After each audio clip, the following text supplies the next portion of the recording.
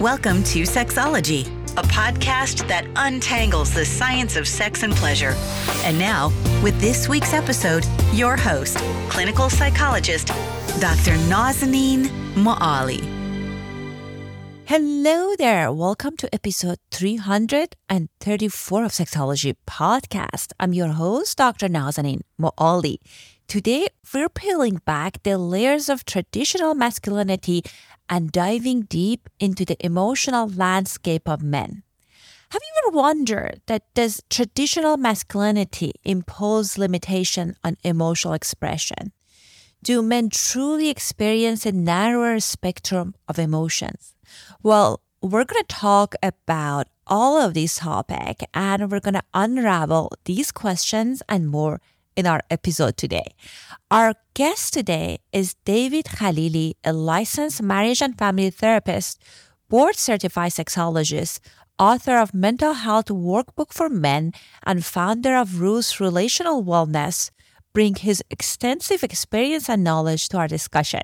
With his unique background in psychotherapy, sex education, and cultural studies, David provides invaluable insights into the impact of cultural expectations and toxic positivity on emotional expression and relationship dynamic. We'll also explore the intriguing concept of soul murderer. If you don't know what does that mean, make sure you're listening all the way to the end. We have a very interesting discussion about it. David has dedicated his career to helping men, couples, and multi-ethnic individuals navigate their emotional and sexual journeys. His work focuses on the intersections of sexuality, trauma, and culture, making him the perfect guest to shed light on today's topic. And for our listeners, we have an exciting offer. David created this very interesting program, which is called Anxiously Intimate Online Course Bundle. In this bundle, he talks about how to manage your performance anxiety, how to manage anxiety in the relationship, and you can learn tons of great hands-on tips and tricks about relationship and your sex life. And if you use the code MOALI30, you're going to get 30% off of that code. All you need to do is simply visit his website, andrewsacademy.com. The link will be in the show notes to take advantage of this offer. And I'm grateful for your support of our show because this is an affiliate link. So sit back, relax, and join us on this thought-provoking journey into the world of masculinity, emotions, and relationship. All right, let's get started. Hello and welcome back to another episode of Sexology Podcast. I am so excited to welcome a fellow therapist, sex therapist, David Khalili on our show. David, welcome to our show. Thank you very much, Dr. Moali. How are you? I'm well. Thank you so much for asking. Well, I know that you recently published the book, and part of the book you talk about kind of relational aspect of kind of males' experiences and some of the challenges that they have. I certainly see the same pattern of like many of like my clients that they struggle with during our sessions. So tell us a little bit about the traditional idea of masculinity. I know you talk about it in the book.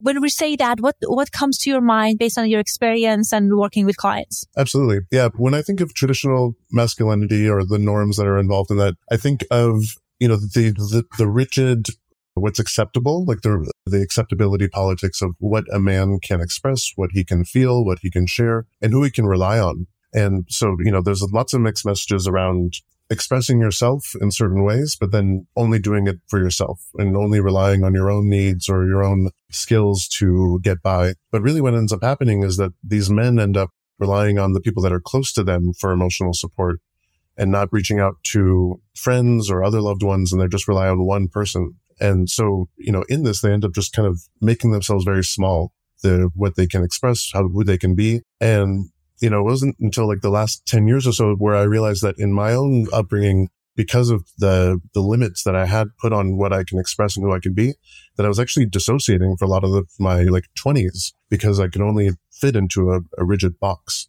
And so, yeah, these norms end up being just places where men can't express who they actually are.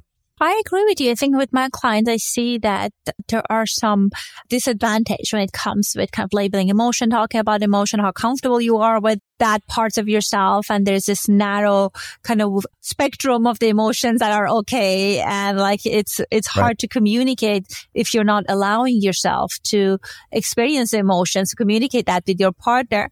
So tell us a little bit about your upbringing. What are some of the kind of like biases you experience?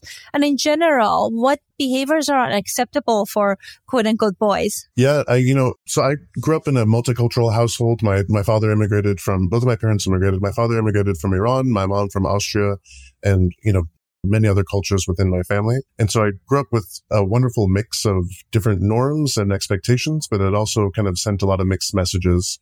I experienced a lot of witnessing older male relatives being told not to express certain emotions. I can think of a specific example of a death of a family member where the daughter was allowed to wail and cry at the funeral, but the son was pushed aside and forced to really shove his emotions down. And I have vivid memories of other male relatives telling him, you need to be strong for your sister. You need to be strong for other people. And what I saw him do was, again, dissociate. He just kind of retreated into his own space so that he could be this kind of stoic rock, this grounded thing that many men are supposed to be or are assumed to be. But what ends up happening is they get disconnected from every other emotion that they're experiencing. Absolutely. And you know what's interesting? We often hear this kind of the story of a young boy losing his father, and they say now you're the man of the household, which how harming, how harmful is that? Yeah, you end up losing your childhood. You're not able to play. There's many instances of young boys being treated as men and giving a lot of responsibilities that they're not ready for, or, that their development is not there yet. And so then, they miss out on so many experiences, so many parts of themselves, learning about their pleasure, learning about their boundaries, their needs. I think that's a big piece that gets shut off with this limitation is, the men, they don't learn about themselves. They don't learn how they work or what they like or don't like. Where do you think these traditional masculine ideas are coming from? Because whatever we have at times, it was serving us. And I'm kind of curious, what's your hypothesis about that? Yeah, I think it's been really hitting me that we're at 8 billion people. I think there's a tremendous amount of people where we're really starting to explore what it's like to have different values, different ideals. And what ends up happening is, some of these ideals that worked for some are not working for the majority anymore.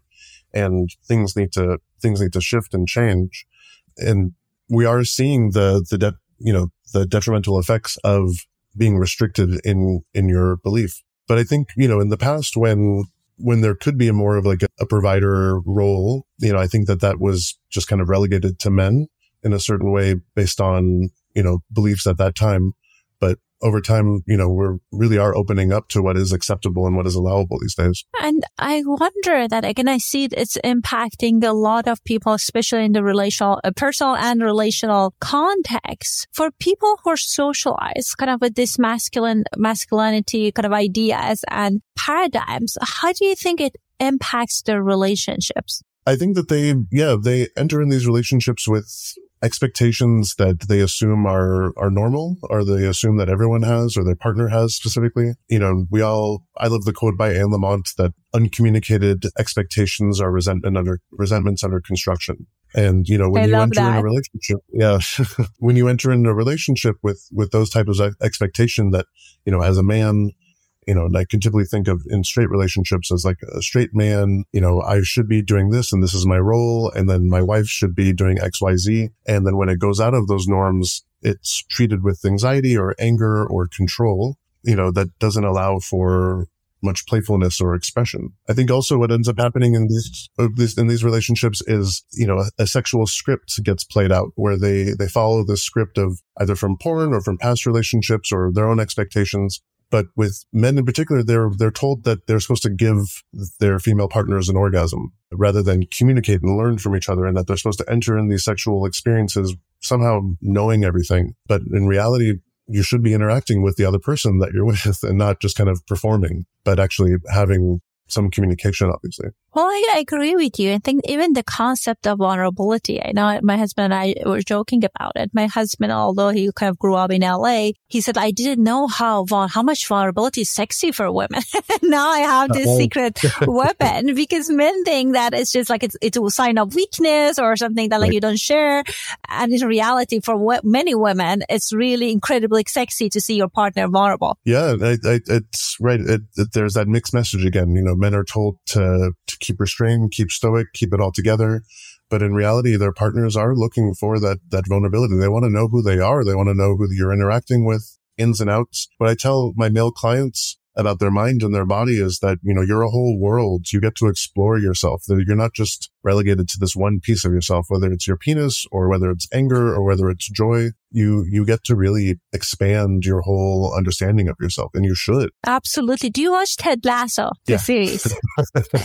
There was this scene that Keely, the girlfriend, was like masturbating to the boyfriend's scene of crying, which I think was just so telling that so many people are interested in seeing their kinder, more vulnerable part of their partner. Yeah. And I think, the more you can get that reinforcement, the better it is. I have experienced men and worked with men and, myself or other male friends where they do express themselves, and then the person that they're expressing themselves to doesn't respond. And it's usually because they, A, don't know how to respond, or they're not used to men being vulnerable and opening up, or C, the man doesn't know how to really express themselves in a healthy way or in a communicative way, and just kind of expects their partner to be there whenever they unload. I absolutely kind of like see what you're talking about. Kind of like people know what to say. Even I have clients that we work together in therapy to help them be more relational and show their vulnerability. And like they tell me, like, I shared this in the group that we had, and it was dead silence, which is like their worst nightmare. So what are some of the guidelines you have for people when they want to share something vulnerable, that they want to be heard? Of course, we have no control over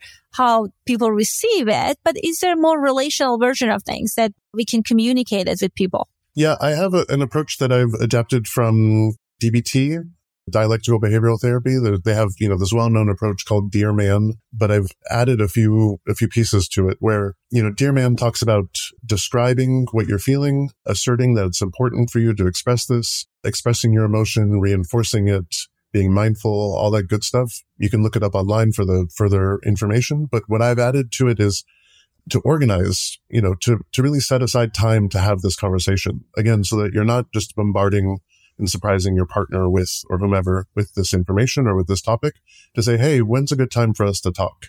That way you're setting yourselves up for success. You're knowing that you're going to be grounded, you're going to be okay. Then I suggest that, you tune in with yourself and think about how you want to show up.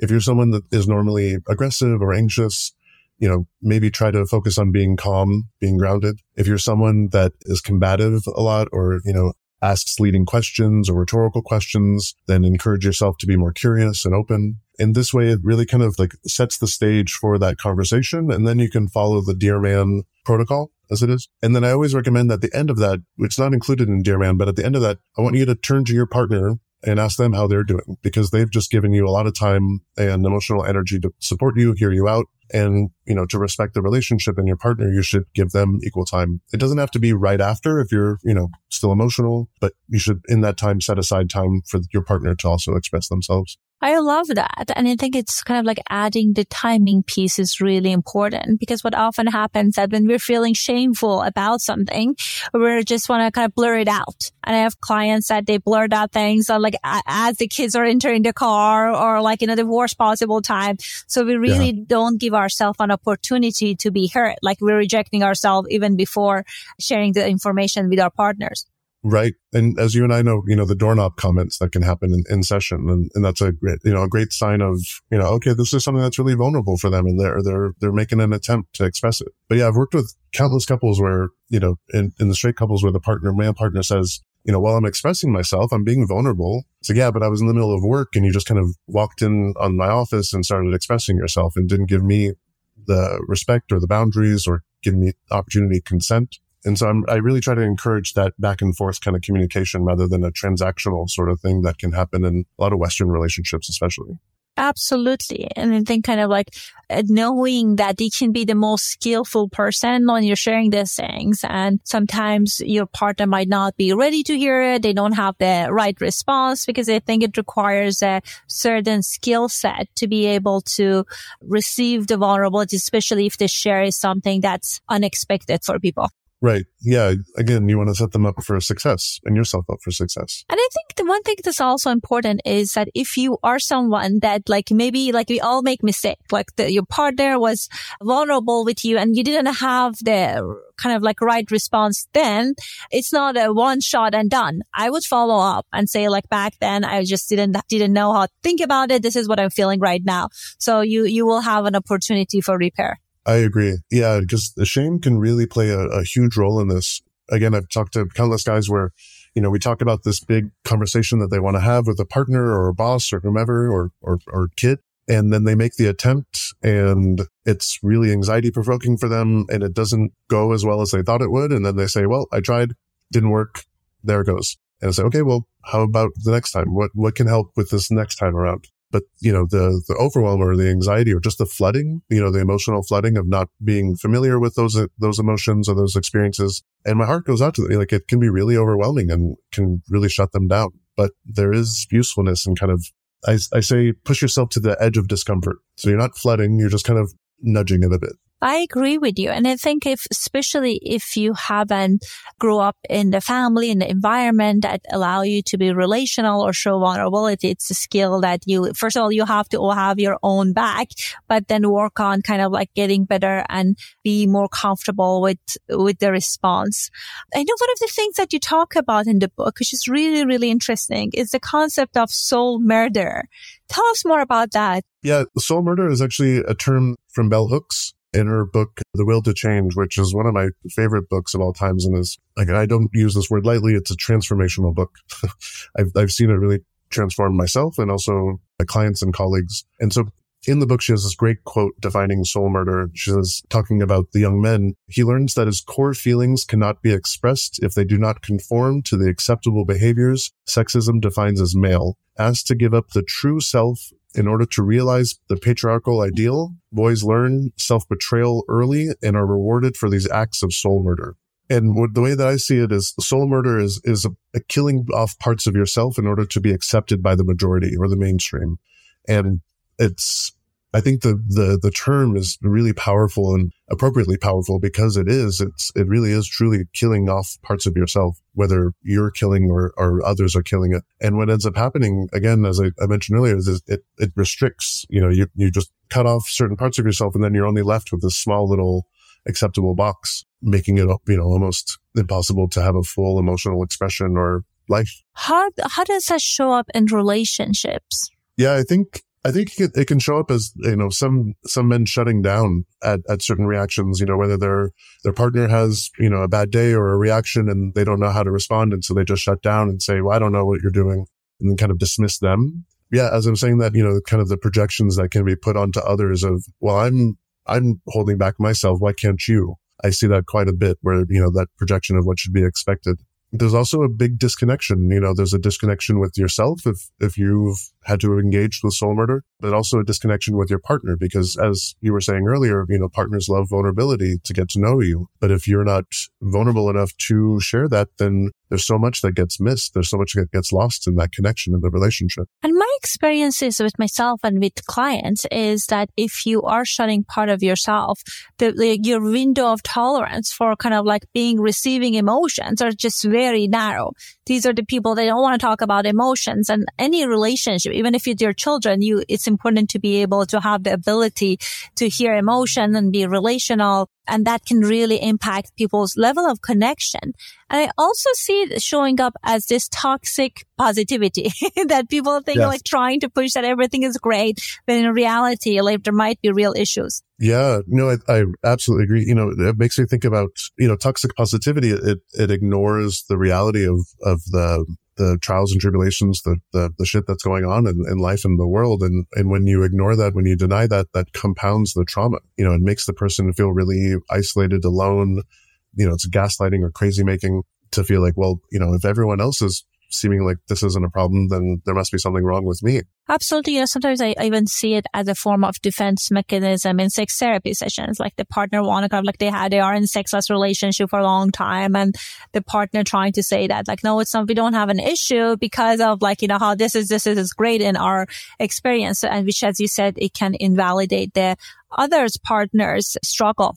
Yeah. Yeah. And, when I get hit up against that defensiveness, I try to talk around it to see, okay, what's going on? And so I ask, like, okay, if it was a problem, what would that mean for you? What would that mean for you, the relationship, your partner, to see just what is the fear or the anxiety beyond that. Such a great strategy. Well, I know you also talk about how can it impact like people's nervous system, conflict, and sexual responses when we have kind of like this idea of like understanding of masculinity and its impact in the relationship. Yeah, I really think that something that I've been saying lately is that talk therapy can only do so much. And so actually at Rouse Relational Wellness, where I run my group practice, we're going to start to integrate really whole person treatment and bring in acupuncturists and pelvic floor physical therapists to really incorporate what we're learning about, in our psychology and our sexuality with our body and our nervous system as well. Because I've just found that, through understanding our nervous system and our conflict styles and our sexual response styles,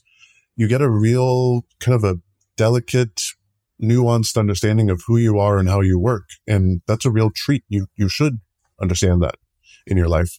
And so through understanding your nervous system, you get to track when you start to get flooded, you track when you start to be calm, and you get to track the difference between those two and how they shift so that you can control as much as you can control, but you can also understand what's happening to your body so you don't feel like you're just a buoy out in the stormy ocean. And then with the conflict styles, you start to learn which styles or skills can help and hinder or damage. And then you can really understand, okay, like I really like to get into the specifics when I work with couples and people and try to figure out, okay, what is the exact moment when you shift from being happy to slightly agitated to aggressive and angry, and then work on those minute moments to see, how we can arrange the nervous system or just understand the nervous system or what you can do with your communication skills. And then the sexual response cycle, I think a lot of that is acceptance and working against expectations, especially for men, there's this expectation to get hard right away, stay hard for a long time.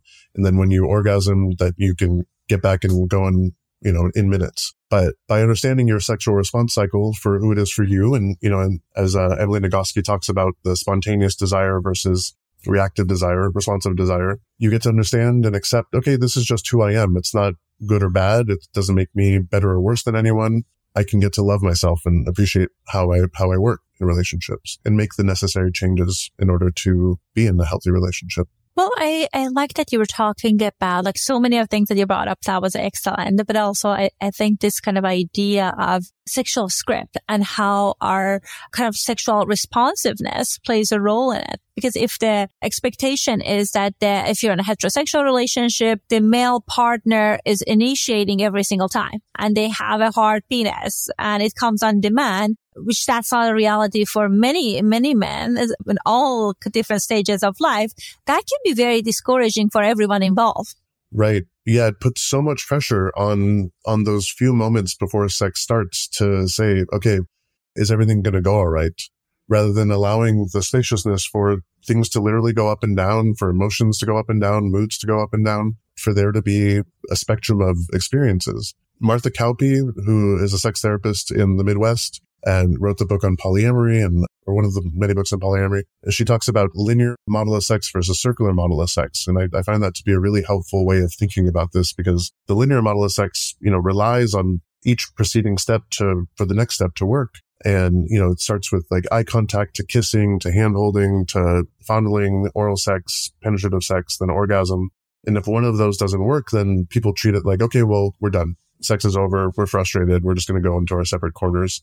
But the circular model of sex says there's a whole range of options that you can do. And what I call it the smorgasbord of delight, or the 1970s round bed of delight, where you can just imagine that all your options are around the edge of the bed and you can just kind of pick and choose as you'd like. And if you want to play with hand sex, it doesn't have to lead to orgasm. You can go to massage, you can go to kink, you can go to anal play, whatever you would like, but it doesn't have to rely on one thing. It does help if you know yourself and you know your partner enough, or you can communicate with your partner if you can hold steady through the ups and downs, that helps with the circular model of sex. But it really does open up the pressure. It takes away the pressure to perform or to be a certain way. Absolutely. Sometimes I hear from people that they think sexual kind of like experience of people have an expiration date, right? Like after certain ages, you're not going to be able to have sex, or like after, like when you're in this stage, it's not happening. But if it's not happening, it's just because we're not updating our scripts, right? That like if in our 20s, like our partner was like easily getting aroused, and maybe right now requires more stimulation, different kind of approaches. So I think that's a really important conversation for people to have. But if you're not able to have those vulnerable conversations, as we were talking about earlier, with these challenges that some people have with traditional masculinity ideas, then that can make things even more complicated. Absolutely. Yeah, there becomes this mind reading expectation of, well, my partner should know what I like, or I should know what my partner likes. There's a lot of discomfort just talking about sex, as you are well aware. And what's interesting is sometimes people, when they open up, like when they kind of hear these challenges into a relationship, shame show up. And I know you have like some practical strategies for people to work through that. So I want us to hear more about that. Yeah, obviously like individual or group therapy is really important. I found that group therapy is really good because you can also, there's many mirrors in the group, right? You can see how others respond to you, how you respond to others. You can also experience what it's like to give support and receive support, and experience what it's like to be vulnerable in the face of others. I also really appreciate, something that I talk about in my workbook is a very simple kind of practice of working against shame, because shame is something that tells us that we as a whole person are bad.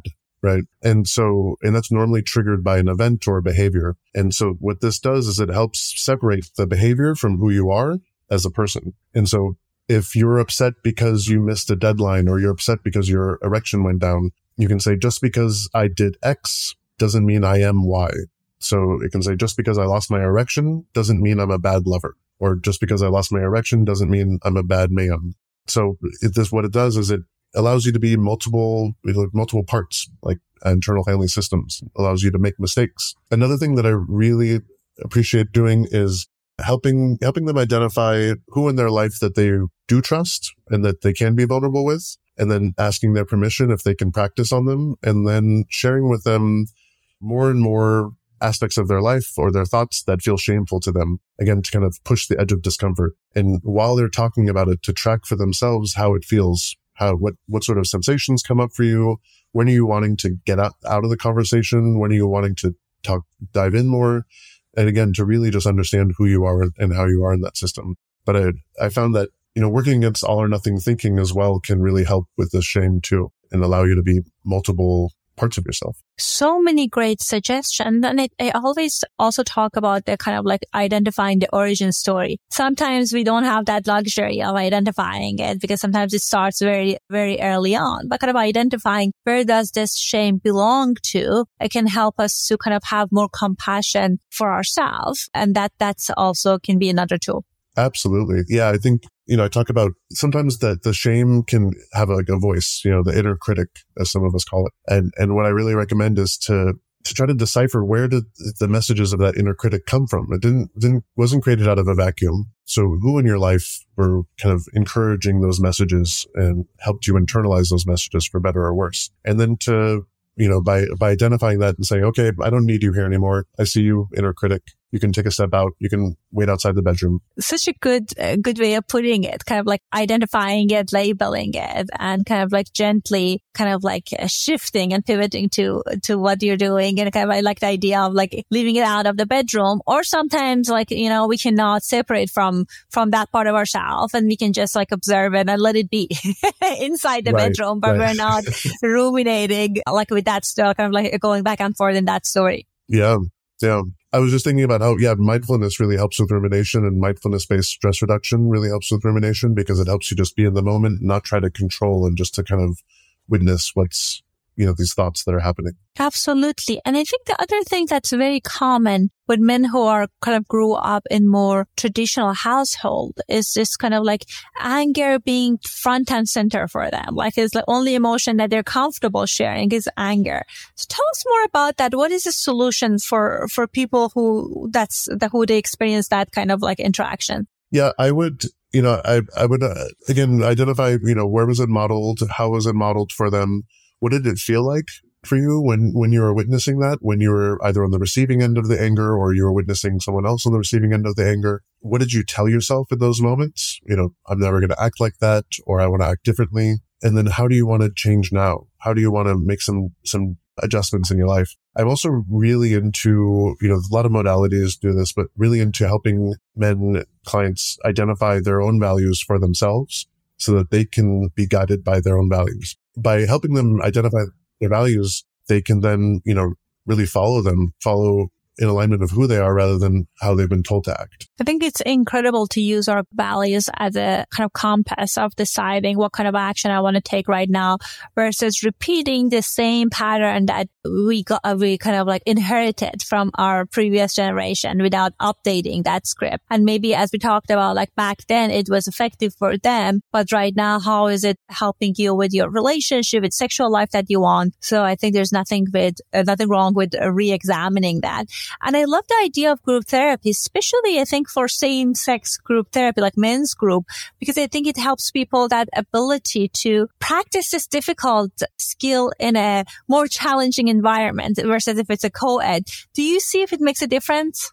Yeah. I mean, I run a couple of men's groups and I really see that, especially for straight men or men that have relied on women to be their emotional support. It's an unfamiliar territory for them to be vulnerable, to share these emotions, and also to share influence or to share support. In some of the groups, the guys share, hey, what you talked about last week, I tried to do that in my own life and it really helped. It really, thank you. And I think that's a really humane connecting moment, a relational moment that's lovely to say what you experienced or what you shared had positive influence on my life. Thank you for that. And a lot of times, that can be seen as too vulnerable or not masculine to say, like, yeah, I'm learning and I'm trying and I appreciate those who are helping me. Well, David, I know your book is filled with tons of great exercises and kind of like really actionable tips and kind of practical tools that people can implement. Tell us more about that. If people are interested to learn more about you, where can they find you? Yeah, the book is called Mental Health Workbook for Men. You can find it on Amazon or Barnes & Noble. It's also on my website, davidfkalili.com. You can also find us in my group practice, Rouse Relational Wellness, at rousetherapy.com. We offer therapy in San Francisco and all over California. Excellent. And you also wanted to share something else with our listeners. So tell us more about that. Yeah, we have a Anxiously Intimate bundle on my website, rouseacademy.com. It's 3 courses, 30% off, but you get an extra 30% off if you use the code Moali30. And it's 3 courses, Too Anxious for Intimacy, Talking to a Partner About Performance Anxiety, and Mindfuck. They're designed to kind of work together to help you learn how to understand anxiety for your own sexual life, how to talk about it, and then some guided tools to work through the anxiety either with yourself or with a partner. Excellent. So the link to the bundle will be in the show notes. Thank you so much, David, for coming on the show. It was lovely to have this conversation with you, and hopefully we'll have you in future on our show. Thank you so much, Dr. Moali. It's a pleasure to be here. I really enjoyed talking to David. We really dug deep into the world of traditional masculinity. We look at how it can sometimes limit emotional expression and even affect our relationship. But here's a thought. Let's imagine a new kind of masculinity, one that's open to a full range of emotions, encourage communication, and isn't afraid of vulnerability. Sounds great, right? And guess what? Research is showing that this kind of open, intimate masculinity can lead to stronger, more fulfilling relationships. It's all about breaking free from outdated norms and creating healthy emotional and sexual connections. If you don't know where to start, make sure you're heading to our show notes, getting David's course, and you will have tons of great tips and tricks on how you can cultivate this brand of masculinity. And before I forget, we've got something exciting. If you're a licensed therapist in California and you're interested in joining a boutique practice, we are hiring. We are on the lookout for folks who are passionate about making a real difference in relationships and also mental health of diverse communities. If that sounds like you, check out the link in the show notes to apply. Thank you so much for hanging out with us. Let's keep challenging the norms, keep learning, and keep growing. I'll talk to you next week. Thanks for listening to the Sexology Podcast. For more great content, visit www.sexologypodcast.com. Please be advised that information presented on this podcast is not a substitute for seeking help from a licensed mental health provider.